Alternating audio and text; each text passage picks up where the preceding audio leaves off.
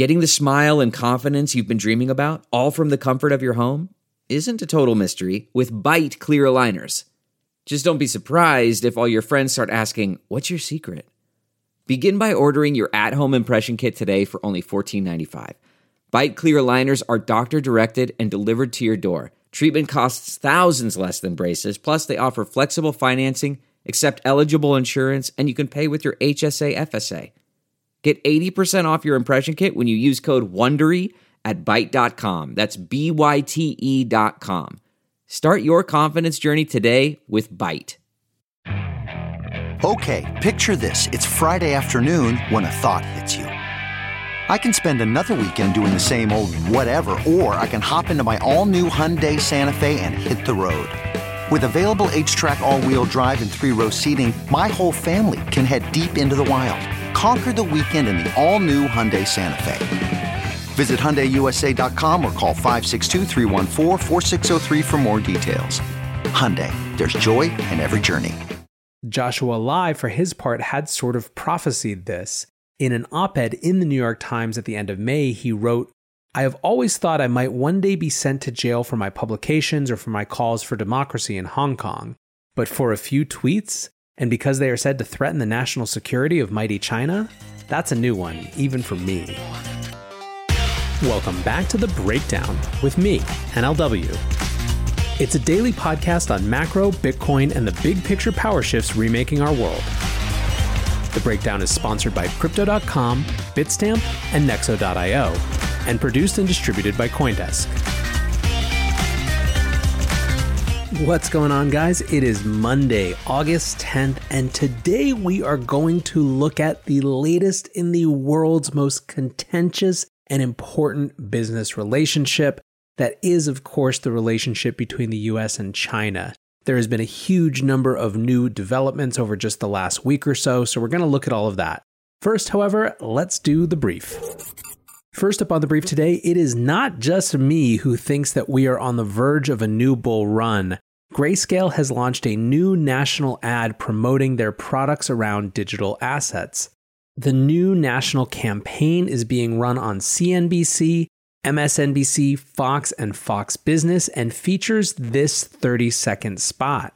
Before money, people traded goods, tools, cattle, grain, even shells represented value.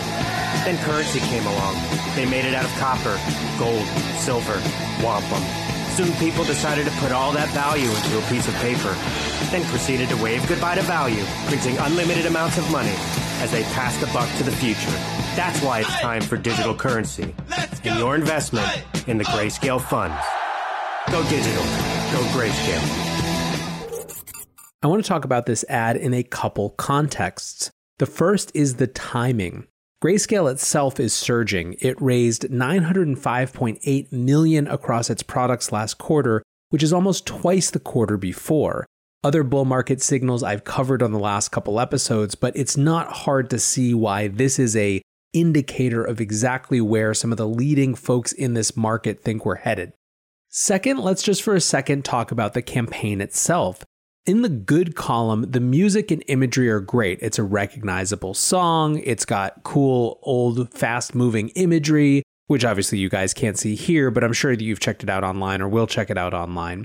But if I can put on my marketing and copywriting hat for a second, the copy is just a little confused. It sort of combines two things. On the one hand, the history of money, and on the second, the debasement of money. And it doesn't really make the connection between the two because you don't really have the space to make the connection between the two. It might have been more effective had it just been focused on the debasement of money argument, which seems to be the main thrust and kind of the point. However, I have to say overall, I still think it's a lot more interesting and effective than previous efforts, including the Drop Gold campaign, which I think that as much as it made sense on some level, certainly kind of served to just isolate one group of people who were a natural ally for this industry. No matter what, though, it's hard not to see a quality ad running nationally as a net win for the space. Next up on the brief today, let's talk the rough times for oil. Saudi Aramco, which is the world's largest oil company and the second largest company in the world, having just been displaced by Apple, saw a 73% decline in quarterly earnings. This isn't the only negative indicator in this space as well, with oil field services sector jobs losing 9,344 jobs in July in the US. These losses were 43% more than June losses, meaning it's going up, and the total since the pandemic began has been 99,253 job losses. This matters because oil is an indicator for demand in a productive activity economy. And what I mean by this is that when people are just sitting around, they're not using oil. When people are moving back and forth, say, between jobs, it means that there's more demand for oil. So these are long-term indicators of just how painful we still are seeing the situation be for the real economy and for long-term growth. Last up on the brief today, the Kodak crash. A U.S. government agency said that it was pausing a planned $765 million loan to Kodak because of questions surrounding the loan. The company is facing allegations of insider trading after their chief executive received $1.75 million in stock options the day before the deal was announced, which of course caused a 1,000% spike in the stock price.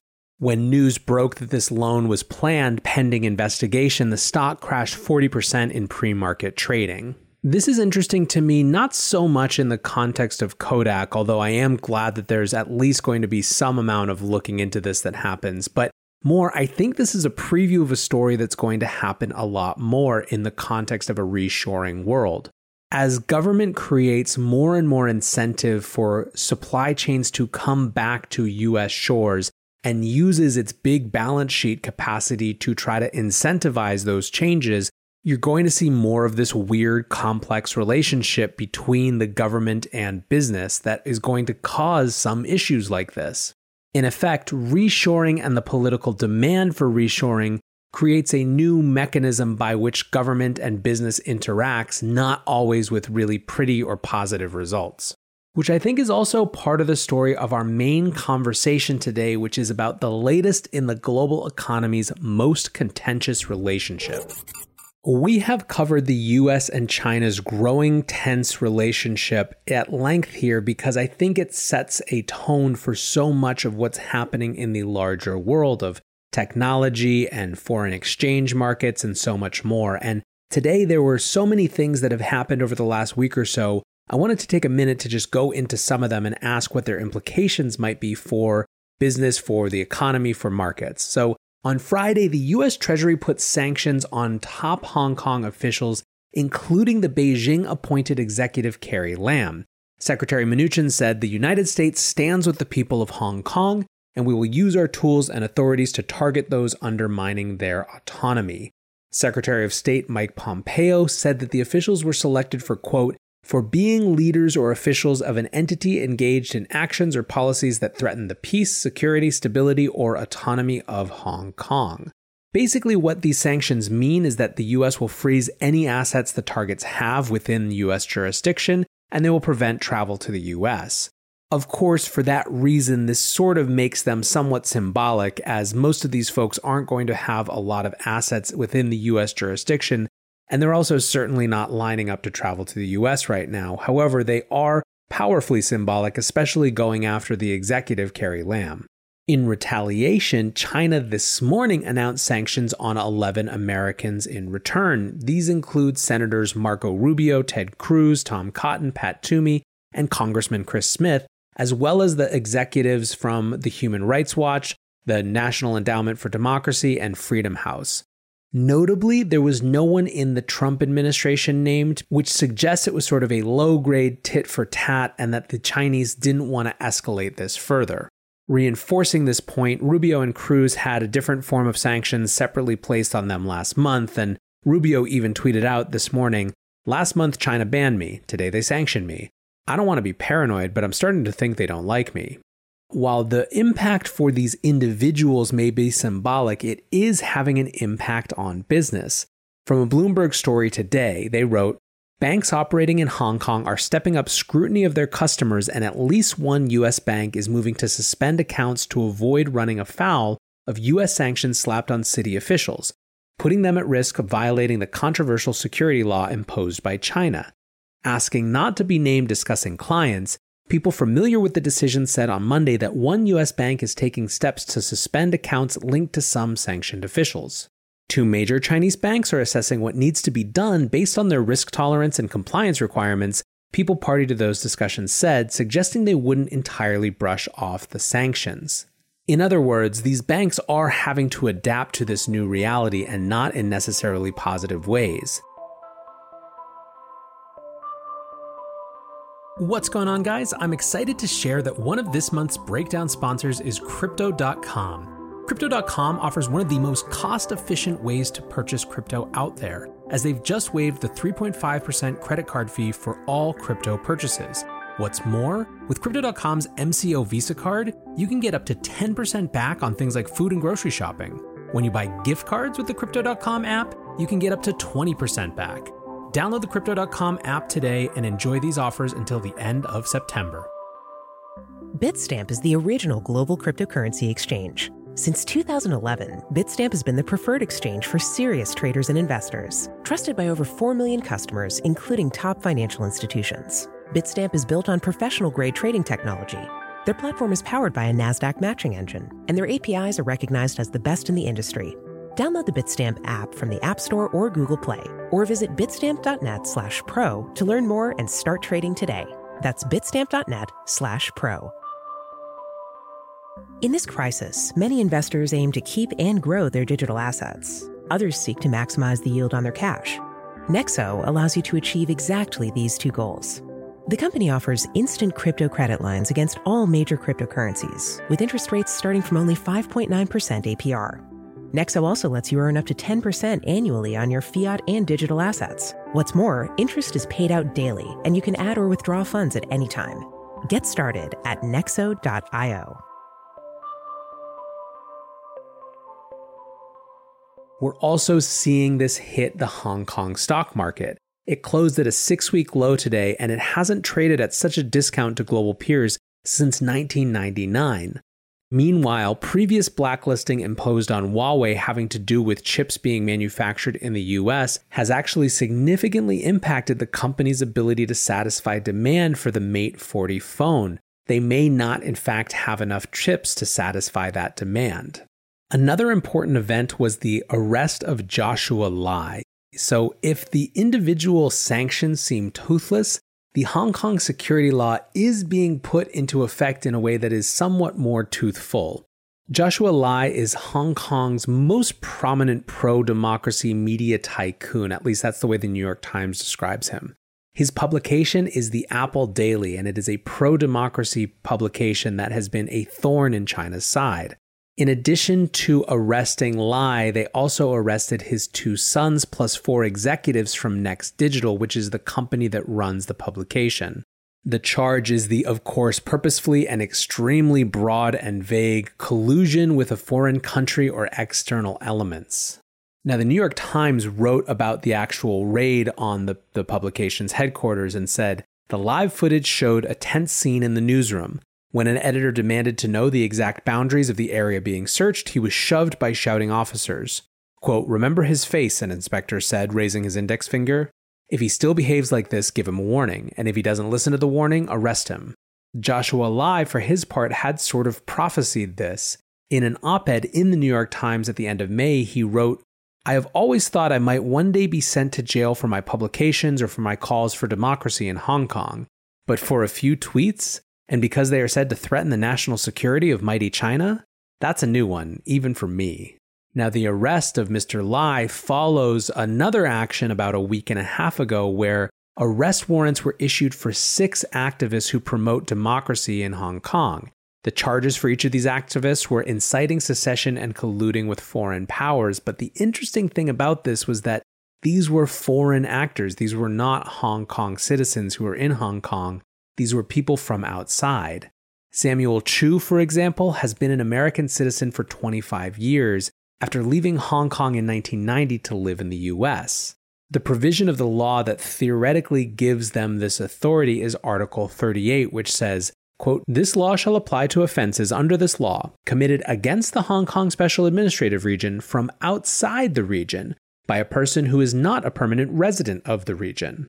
Now, Mr. Chu, who I just mentioned, wrote an op-ed about this as well and said, Article 38, as presented to the world, can seem outlandish in its claim to have the right and capacity to reach across the globe and arrest critics anywhere.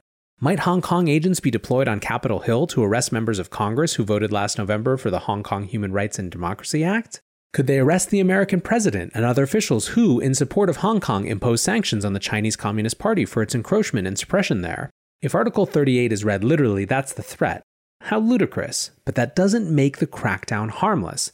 For example, I fear that I can no longer travel to Hong Kong or to any countries with active extradition treaties with the Hong Kong administrative government or with China without risking arrest and extradition. I cannot speak to my elderly parents in Hong Kong without opening them to investigations and invasive searches by the police. When these 6 warrants were announced, geopolitical strategist and previous breakdown guest Peter Zan wrote, "A reminder that the primary purpose of the new security law in Hong Kong isn't to target locals but foreigners. Business people still operating in Hong Kong. You should not simply be concerned about reputational, legal, security, and IP risks in China, but also your own personal safety." Now, if you're saying to yourself, damn, that is a lot of juice going on in just a couple weeks in this highly contentious relationship, you'd be right, but that's certainly not all, because of course we have TikTok and WeChat executive orders. Last Thursday, President Trump signed an executive order imposing sanctions on both TikTok and WeChat. This order starts in 45 days and basically bans any transactions between the parent companies, in TikTok's case ByteDance, and US citizens. These transactions are outlawed for national security reasons.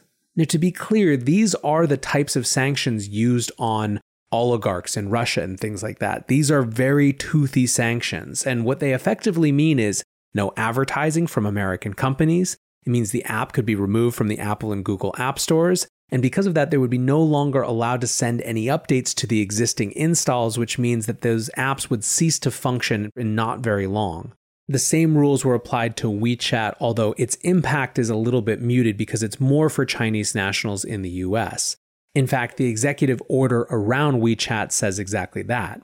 Like TikTok, WeChat automatically captures vast swaths of information from its users. In addition, the application captures the personal and proprietary information of Chinese nationals visiting the United States, thereby allowing the Chinese Communist Party a mechanism for keeping tabs on Chinese citizens who may be enjoying the benefits of a free society for the first time in their lives.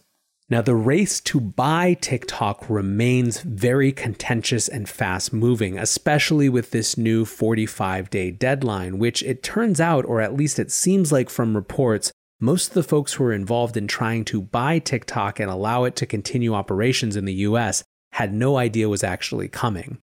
Microsoft remains at the top of the bidding list, but Twitter is also seen as a dark horse, although it would need both external investors and, given how much this whole thing is likely to be shaped and impacted by President Trump, Twitter's battles with the president are unlikely to help its case. A final story in the contentious US-China relationship is the Taiwan trip from Secretary of Health and Human Services Alex Azar, who went to Taiwan and lauded their democracy and their response to the coronavirus. This is the highest profile US official trip since 1979, when Washington severed official ties with Taiwan in an homage to the growing relationship with China. You take all this together and you really see this continued trend line of the growing animosity, and not just the growing animosity, and I think this is the point that I wanted to end up on ultimately, which is that the net effects of these actions are that they are making it increasingly costly in a real way in terms of compliance, but also in terms of a risk management way for businesses to sit in the middle. Imagine being a US bank based in Hong Kong right now. That is an absolute tightrope act that is going to create a huge amount of challenge. You have to think that for some portion of businesses, in fact, potentially a meaningful portion of businesses, the only answer ultimately is to pick a side and pack up shop and just focus on one market versus trying to intersect between them. The effect of that, of course, is the unwinding of the economic ties which people have said make a second Cold War impossible. If those ties unwind sufficiently, there simply isn't a countervailing force that actually creates context for these two powers to have to interact. they just go about carving out separate spheres of influence and recruiting different powers, businesses, countries, etc. to one side or the other. As contentious as this seems right now, and as growing as the animosity is, it is still very early in this would-be second Cold War, and there are still immense economic relationships that bind these two places together. For anyone who has strong opinions about how the future of this relationship should be shaped, in fact, now is the time to get involved with it, because by their very nature, Cold Wars, the colder they get, the harder they are to resolve. Anyways, guys, that is the update from this breakdown episode. I hope that this helped you feel up to speed on this incredibly important geopolitical relationship. For now, I appreciate you listening, and I will catch you tomorrow. Until then, be safe and take care of each other. Peace.